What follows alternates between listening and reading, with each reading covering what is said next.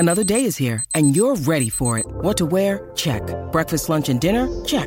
Planning for what's next and how to save for it? That's where Bank of America can help. For your financial to-dos, Bank of America has experts ready to help get you closer to your goals. Get started at one of our local financial centers or 24/7 in our mobile banking app. Find a location near you at bankofamerica.com/talktous. What would you like the power to do? Mobile banking requires downloading the app and is only available for select devices. Message and data rates may apply. Bank of America N.A., member FDIC.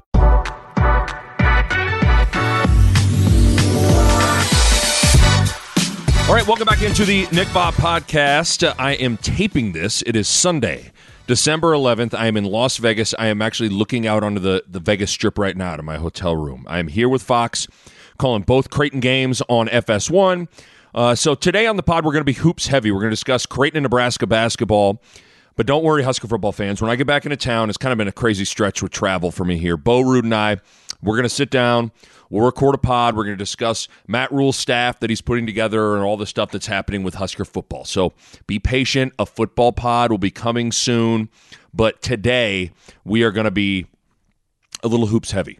Okay? So just, it's, and you know what, though, with football, in some ways it's nice to let the dust settle with all the staff and then react to it in one big pod. I know Bo has thoughts. So do I. So a Husker football pod will be coming soon. But today, we're going basketball, baby. So, let's start with this. Like I said, I'm taping this. It's Sunday, December 11th. I'm in Las Vegas. I'm here for both Creighton games on Fox. I was on the call last night for BYU Creighton, where BYU beat Creighton 83-80, and the losing streak continues for the Creighton Blue Jays. It's amazing, man. Just a few weeks ago, Creighton was 6-0, ranked inside the top 10, and now the Creighton Blue Jays have lost 4 straight. They're 6-4, and surely when the new polls come out on Monday morning, Creighton is going to be out of the top 25. Frustrating, to say the least, obviously. And, I used to give this analogy on my radio show from time to time to kind of prove a point and make a point, and I'll recycle it here. And my analogy is this. Okay, so let's say I have a job, okay? And I'm late to work for a handful of days, a pretty good amount of days of work. And each time that I'm late, I have a quote-unquote reason. Hey, sorry, I got a flat tire on the way to work. Really sorry.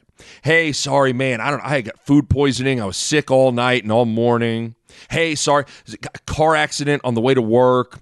On and on and on. You get the point.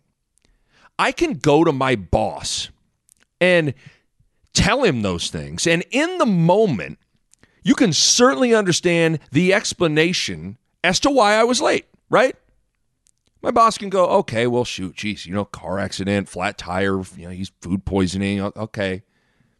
But at the end of the day, even though I can explain all those isolated incidents, I still was late to work a whole bunch of times in 1 month, let's say. And that is a problem. That's what I'm having a hard time with Creighton right now. Yes, I can turn on the mic here and say, okay, Arizona lost. Arizona, really good team. Their Final Four good. They only lost by 2 points. Creighton had just played 2 really tough, intense games against Texas Tech and Arkansas. Jays ran out of gas. And then I go, okay, Texas lost. Texas was, they're a top 10, top 15 team on the road, hostile environment. Jays were battling a little bit of a flu bug going on around there. They shot it terrible, 4 for 27 from 3. And despite all that, Creighton had a chance to win late in the game. Okay. Nebraska, just a stinker. Yep. Happens to most teams once or twice a year where you just kind of don't have it. Creighton shot it terrible. They went 10 for 40 from 3. Nebraska played great. Okay. And then even BYU in Las Vegas, you go, okay, Ryan Kalkbrenner out, only had about 45 minutes of practice time to prepare without Kalkbrenner. No rim protection or post threat now. Kaluma fouls out with 2 bonehead fouls. But again, Ryan Kalkbrenner's out, so that's going to be really, really challenging. Okay. You see, I can go through each loss and provide an explanation that is perfectly reasonable. But at the end of the day, Creighton's lost 4 in a row now. Just like at the end of the day, I was late to work a whole bunch of times in a month. So I'm in an interesting place mentally with all this for Creighton. Like, I've had a lot of time to think. Leaving the arena last night, even this morning over breakfast and drinking some coffee, and I kept thinking about this with this Creighton team. How many times this season? How many games this season would you say Creighton played great? And how many guys on the team would you say are playing great and have had great seasons? Those two simple questions from a very broad and simple standpoint kind of cut to the heart of the issue. The reality in basketball is you can play great and lose. And that's kind of just it. I always talk about this. You can either be process-oriented or results-oriented. And if the results aren't there, okay, what's the process look like to you? If you feel good about it, then don't panic. Certainly a 6-4 start and losing 4 in a row aren't good results. But what about the process, a.k.a. how the team has looked and individuals have looked? And I was thinking about that, and I kind of go, okay, well, let's just go through the schedule. Let's just go through the schedule. And let's go through each game and simply ask how Creighton looked. How did they play? Let me preface before we do this, though, with this. The lens at which I'm viewing Creighton and judging Creighton is through the lens of a Final Four top 10 caliber team, because that was the expectation of this group. We can't move the goalposts now. The expectation of this group was a top 10 team, Final Four aspirations. So, okay, let's go through the schedule. First game of the year, St. Thomas didn't look very good. Creighton goes 8 for 34 from 3. St. Thomas led Creighton with 10 minutes left in the game. And again, St. Thomas was a Division III team 2 years ago. Now Creighton won, but they didn't look good. North Dakota, Creighton looked pretty good, scored 96 points. It's North Dakota, but got to be fair, Creighton looked good. Holy Cross, same thing, looked pretty good, scored 94 points, led by 34 when they called the dogs off. Still, just Holy Cross, but again, got to be fair, looked good. UC Riverside, thought they looked just okay. Riverside led late in the first half, but Creighton eventually pulled away and won comfortably. Texas Tech and Maui looked great, played great. Arkansas and Maui looked great, played great.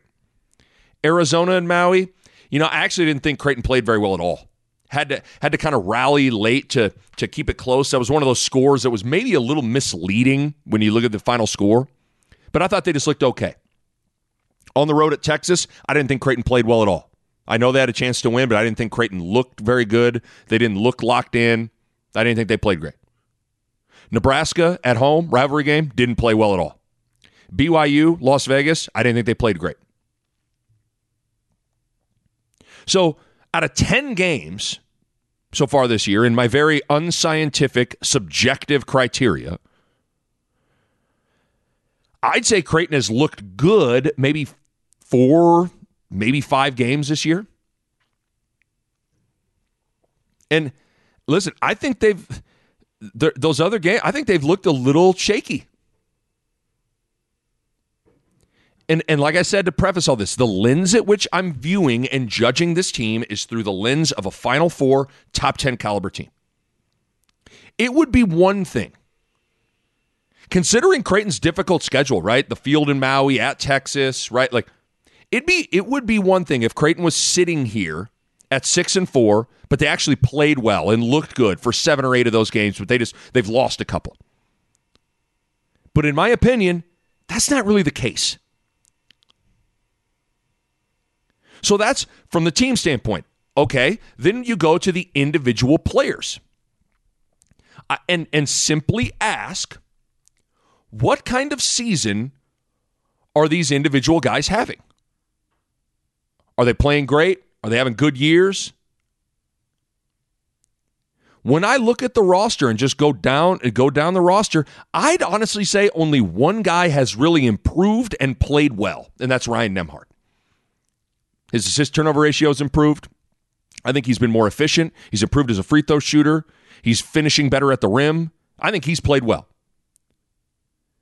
But I'll be honest, then you just go down the roster. Baylor Shireman, he hadn't played great. His shooting numbers are way down. Think about this. Shireman last year at South Dakota State, he was a 50-40-80 guy. Shot 50% from the floor, 47% from three, and 80% from the free throw line. This year, he's 40% from the floor, 36% from three, and 71% from the free throw line. He's got to be better. The Nick Bob Podcast is powered by Runza. You know, there are a lot of ways to greet someone. Hey, hi, hello, what's up? Another way is, what's poppin'?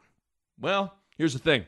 That greeting has taken on a new meaning now because the answer to what's poppin' is now Runza's new popcorn chicken. That's what's poppin'. Runza's new popcorn chicken is amazing. Little, bite-sized, delicious, all white meat chicken that make any day better immediately. I love them. My wife loves them. My kids cannot get enough. 2-year-old Mac, 6-year-old Mava are constantly wanting to get it popping. Great for a snack, great for a meal. Pair them with the best crinkle fries on planet Earth, and you are set. All I got to say is you need to get out to a Runza location nearest you and get it poppin'. What's so hard to understand about that? Get it poppin' with Runza's all-new popcorn chicken. Runza makes it all better. Ryan Kalkbrenner. His non-COVID illness, that's why he was out against BYU. His non-COVID illness could explain a lot because he just has been a shell of himself defensively this year. His block numbers have completely plummeted. He was 2.6 blocks per game last year. Right now he's at 1.5, and teams have scored on him. Balu from Arizona had 30. They're a big guy. You guys saw Derek Walker dominated him in the Nebraska game. Now, again, maybe his illness has slowed him down, but he's not been the dominant force he was last year. Trey Alexander. He's really struggled the last 3 games. He was 0 for 8 at Texas, 3 for 12 against Nebraska, and 3 for 12 against BYU. His numbers overall, if you look at the season's box score or season, breakout, his numbers overall aren't bad, but he's just not been impactful in the last handful of games, and he's got to be better as that perimeter defensive stopper. Arthur Kaluma. Now, it's hard. He played his best game last night against BYU, career-high 27 points. He was amazing. But overall, I don't think he's played great consistently. He's had spurts, but that consistent game-to-game, half-to-half, I don't think he's been great. All of his numbers are about the same as last year. He's 29% from three. He's got a negative assist-to-turnover ratio. Again, he's had moments where he's looked really good, but I just can't sit here and say, boy, Kaluma has been great this year. Francisco Farabello, career 40% three-point shooter. He's shooting at 33% for this year. He's just been okay. Sharif Mitchell has scored 8 points in 10 games this year. Now, I know he is not an offensive guy. He's a defensive guy, but still, he has struggled. Mason Miller, shot it good, but limited as a redshirt freshman. Frederick King, he's been up and down. He really struggled in Kalkbrenner's absence last night against BYU, getting that start. And then Ben Stolzberg just hasn't played it enough. So sometimes there you go, sometimes it's just that simple. Sure, I can explain away the 4 losses. But for 10 games, 1 month of this season, I'd say Creighton has only played really good in 4-ish games, 4 or 5 games maybe. And I'd say only Ryan Nembhard individually has played well this year and is having a really good season so far. So in an oversimplified, broad way, that's kind of what has been in my mind and what runs counter to kind of explaining away the 4 losses. And that's kind of what concerns me right now. This team just hasn't found it yet. That intangible, connected, just 5 as 1, buzzsaw, running through. That team they've had flashes. Arkansas, I thought they had flashes. Texas Tech thought they had flashes. But they're still searching for it to me. And then the individual players, other than Nembhard, haven't really found their groove. Haven't really played great. Let's just be real with each other. And it's a little perplexing. But I will say this.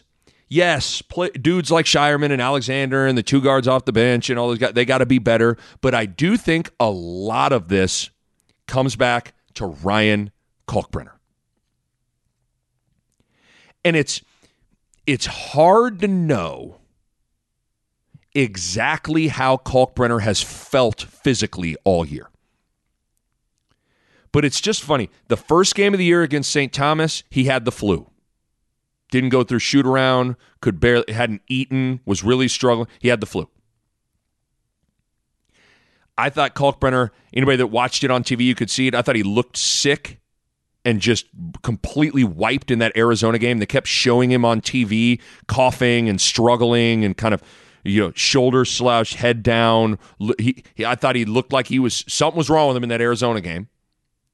And then, like I said, I know a lot of the team had the flu for that Texas game. And overall, I just think Kalkbrenner's not looked right to me all year. So that when the news drops that Kalkbrenner's out with the non-COVID illness and misses the BYU game, it all kind of added up to me. It has appeared to me, and again, I hate speculating like this and whatever. I mean, who knows? It has appeared to me like Ryan Kalkbrenner hasn't been healthy all year to me.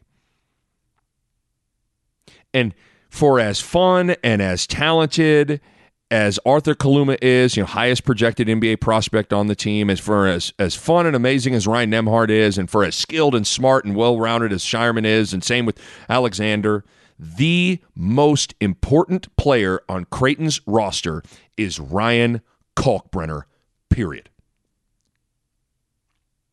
He's Creighton's MVP. If Creighton's team was a building, he's the load-bearing pillar, the load-bearing wall. So when he's not right, or when he's not playing well, or when he's not himself, everything changes. The whole reason Creighton made the NCAA tournament last year was because of their defense, and that is all Kalkbrenner. He's the Big East Defensive Player of the Year. Creighton was a Ken Pom top 20 defense a year ago. Creighton was 8th in the country last year in two-point field goal percentage defense. That is all Ryan Kalkbrenner. Their whole defensive plan is centered around him. And when he isn't right and he isn't impactful and disruptive and blocking and altering shots, things begin to fall apart a little bit.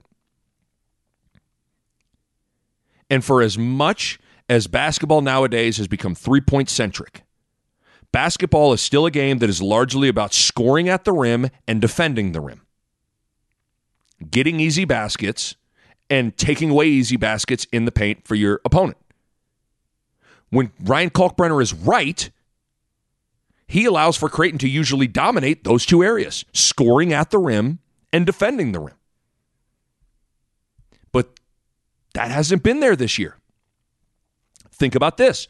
Last 4 games, so this 4-game losing streak, here are just points in the paint. Usually a barometer of easy baskets, right? Last 4 games, points in the paint. Arizona 48, Creighton 24. Texas and Creighton even at 36. Nebraska 46, Creighton 16. BYU 42, Creighton 24. Creighton's getting outscored by an average of 18 points per game in the paint right now during this 4-game losing streak. Great barometer of easy baskets. And overall, Creighton's 2-point field goal percentage defense has fallen to 129th in the country. Again, last year, like I just said, it was 8th in the country. So Kalkbrenner, he's everything to this team. He gives you that rim protector. The whole defensive plan is built around him. And then offensively, he scores at the rim. He's a great pick and roll threat. You can throw the ball into the post to him. He led the Big East in field goal percentage last year, and he led the Big East in offensive rebounds last year. And while his field goal percentage this year is good, his blocks, his offensive rebounding, and overall presence inside has dropped. So Kalkbrenner needs to get healthy and right for Creighton to really maximize as a team. That can't be overlooked or discussed enough. So for me, it just he hasn't looked right to me all year. Again, he was sick he was flu for the St. Thomas game. Just he looked coughing a lot and struggling in that Arizona game. Now all of a sudden he's sidelined with non-COVID illness. You go, okay. I mean, it's now it all it all kind of goes, oh, all right.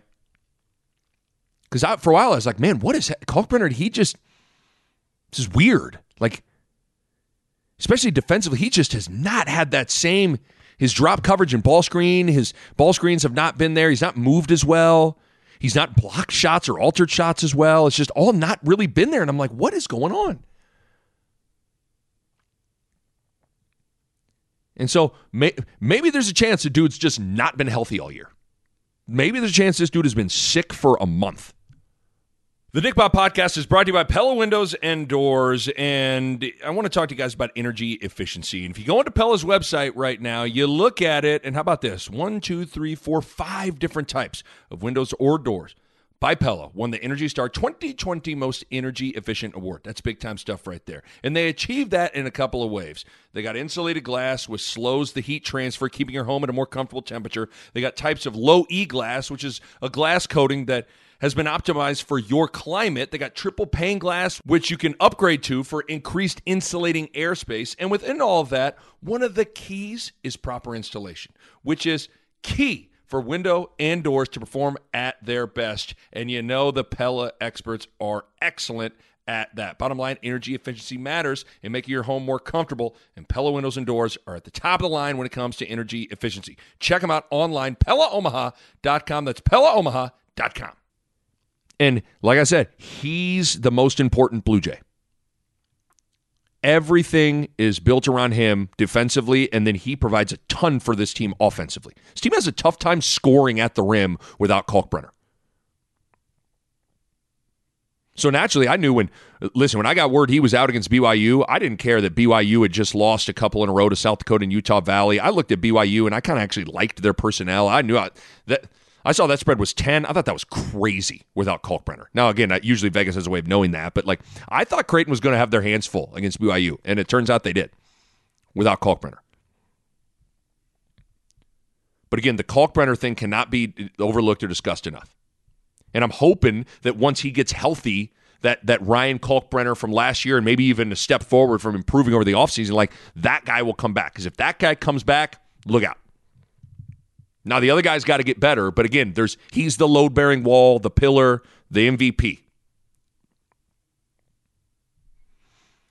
So there you go. I'm not ready to sell my Creighton stock. No way. I'll reiterate what I said last week on the pod. I still believe in this team. I know it seems hard to say right now, given the last 4 games, but I still like the individual pieces. I like the talent, and I know Greg McDermott is a great coach. But they got to put it all together. Kalkbrenner needs to get healthy, needs to get back to his old self. I think once that happens, that's a huge step in the right direction. But again, I also got to be real with y'all. I can sit here and make excuses for this team and tell you, they look great. They don't right now. 6-4 is 6-4. 4 losses in a row is 4 losses in a row. They got to get this thing back on track. Certainly was an amazing rally last night to give yourself a chance to win, erasing that deficit late with the full court press. But they didn't get it done. They didn't get it done. Other concern I was thinking about with Creighton is the Big East. If you look at it, the Big East outside of UConn hasn't really put together a very good non-con slate as a collective conference. Now, listen, UConn might be the number 1 team in the country. UConn might be the best team in the country. They've looked incredible. But everyone else has either struggled or just been okay. Villanova struggled. Xavier, they've been okay, but they have lost all their resume-boosting non-conference games. Indiana, Duke, Gonzaga lost all 3 of those. Marquette does have a big win over Baylor. St. John's has only lost 1 game. They got hammered by Iowa State, but they don't really have a great win on their schedule. Butler's been okay. Seton Hall's not played great. Providence doesn't have a great win. You just go on and on. So what I say all that to say that, Creighton is kind of, they've kind of fumbled their way through the non-conference a bit. And unfortunately, I don't know how much conference play is going to provide a ton of super high-quality wins either. Now, I do think Creighton's wins over Arkansas and Texas Tech are going to be very good wins on their resume. Very good. But that's about it right now. And, as I'm taping this, Creighton's going to get one more crack at a quality non-con opponent in Arizona State on Monday night in Vegas. And Arizona State, they're 9-1 on the year, and they've looked pretty darn good. So Creighton's got another chance here, but you get my point. Creighton really had a great non-conference schedule for racking up quality wins, and Creighton just hasn't fully done that. And then you combine that with the Big East struggling a little bit too. It's just unfortunate, the kind of combination of those two things. But big opportunity, big opportunity, for Creighton tomorrow night against Arizona State. Shoot, as you're listening to this, that game might have already happened. But it'll be challenging without Kalkbrenner again, no doubt about it. Okay, let me shift quick to Nebraska basketball. Boy, what a game, what a fight against Purdue inside Pinnacle Bank Arena. Wow. Nebraska had every chance in the world to win it and just couldn't get it done. Certainly that phantom foul call on Wilcher late was bad and unfortunate, but even though that happened and Nebraska lost in overtime, I will say this. This is the best I've felt about Nebraska basketball under Fred Hoiberg since he took over. Like right now. I mean, think about it. Nebraska was close to knocking off 2 top 10 teams in 1 week. And Purdue is legit, man. Top 5 Ken Pom offense. Nebraska made it tough as hell on them, made it tough on Zach Edey. Held Purdue to 65 points in a game that went to overtime. Held Purdue to 39% from the floor. Nebraska had 19 offensive rebounds. They battled Purdue to almost dead even on the glass. So it's just, we've talked about it, but it bears repeating. It's remarkable to watch this Nebraska team fight and scrap and compete. And, this past week, I called Iowa State at Iowa. And I was at Iowa State shoot-around, and I was talking to TJ Otzelberger, the Iowa State head coach. And he said something to me that even though he was kind of talking about his team, it made me think of Nebraska. So I'm sitting there talking to TJ, and TJ said that Jeff Van Gundy, who apparently is a big mentor of his, and they have a relationship. But TJ Otzelberger tells me, Jeff Van Gundy, the line he gives TJ all the time is, hey, if you want toughness, fucking recruit it. That line, that little anecdote, even though, it was about Iowa State and I was doing Iowa, the Cy-Hawk rivalry game here, it made me think of Fred Hoiberg in Nebraska. If you want toughness, fucking recruit it. If you want and need toughness, you better seek it out on the recruiting trail. It's just funny. Basketball is so interesting. It's funny how we sometimes view traits or attributes like toughness and energy and unselfishness and playing hard like differently than traits like shooting or ball handling, when in all reality, they all should probably be in the same bucket of like tangible skills, even though some of them are a little bit more intangible. It's hard to, you can quantify a shooting percentage, hard to quantify toughness into like a percentage or whatever. But you know it when you see it. The reality is all those skills matter. Ball handling matters, energy matters, shooting matters, toughness matters. And for as much as Nebraska has lacked a bunch of things in Fred Hoiberg's first 3 years, I could argue that toughness was maybe the biggest thing lacking. And Fred Hoiberg finally addressed it. Or in the words of Jeff Van Gundy, if you want toughness, fucking recruit it. Gary, Bandamel, Griesel, above everything else, those guys are tough. And I'll be honest, I think Fred Hoiberg was someone who valued and sought skill and offense over everything else on the recruiting trail. And what you found out is First of all, I think you found out the skill that he's recruited has not been great in his first 3 years. That's number one. But most of all, man, your skill has to be so superior and so good to overcome a lack of toughness. Like in the Big Ten and in big boy college basketball, you know how skilled you got to be to overcome being, little soft, not great on defense, not great on the glass, not a lot of toughness. You got to be supremely skilled collectively as a team. And I think Fred Hoiberg kind of thought they could just, pace and space and three-point their way past the lack of size and toughness and grit and fight on defense. I really think they thought, just whatever. Okay, yep, we're going to give up 15, 20 offensive rebounds a game, but we're going to make 15 threes. And okay, yep, we're going to give up 85. We'll score 88. I think that mindset permeated over there. Until this offseason, where I think clearly Fred Hoiberg had a revelation. And what Fred Hoiberg is doing is what I think sometimes can be one of the hardest things in coaching to do. And that is knowing when to stay the course and knowing when to make big changes. And it's hard. All coaches have to be stubborn to a certain degree. Because if you don't have conviction in what you're doing, you'll never have success. But conviction in the face of a lack of success over the course of time, kind of, you either adapt or you likely die as a coach. What is that Billy Beane line in Moneyball? He's talking to Jonah Hill. He's like, hey, adapt or die. Kind of true. But the tricky thing is, okay, when do I have to adapt and when do I stay the course? When do I stay true to what we've been doing? And when do I need to maybe wipe the dry erase board clean and just and go a different direction? It's really hard as a coach. Like, you think about it, like Tom Osborne in the 90s when he made the change to more speed on defense, or even Greg McDermott switching from a slower, methodical style to more up-tempo style. Like, sometimes you have to slide your philosophy under the microscope and really take a good hard look at it. And again, that can be really hard for a coach, because oftentimes that initial philosophy is what got you where you are today.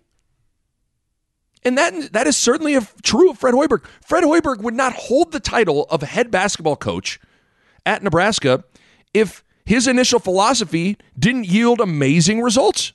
His offensive-centric, up-tempo brand of basketball got him great success at Iowa State and got him the Chicago Bulls head coaching job.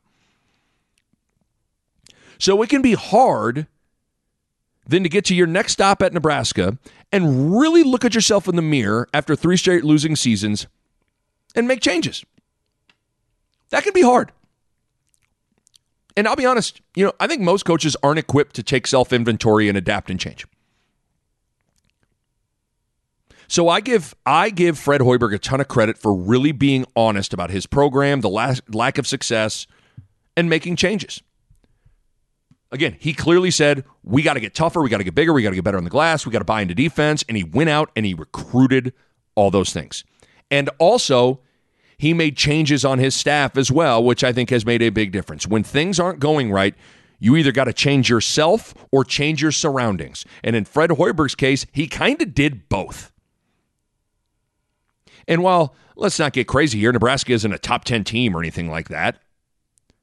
This team is way tougher, way grittier, way more fight, way more fun to watch. And I think that toughness and grit and fight and buy-in on the defensive end will give them a lot more opportunities to win games this year in the Big Ten. So again, in the words of Jeff Van Gundy via TJ Otzelberger, you want toughness? Fucking recruit it. So, tip of the cap to Hoiberg for being willing to adapt, man. Pretty remarkable to see the turnaround on defense and toughness and fight in just 1 year, in just a very short period of time. All right, there you go. Hoops Heavy Pod, baby. Again, reminder, when I get back into town, Bo Ruud and I are going to sit down and record a pod discussing Matt Rhule's staff, all that's happening with Husker football. So keep an eye out for that. Appreciate you guys listening and supporting the podcast, and we'll catch you next time on the Nick Bahe Podcast.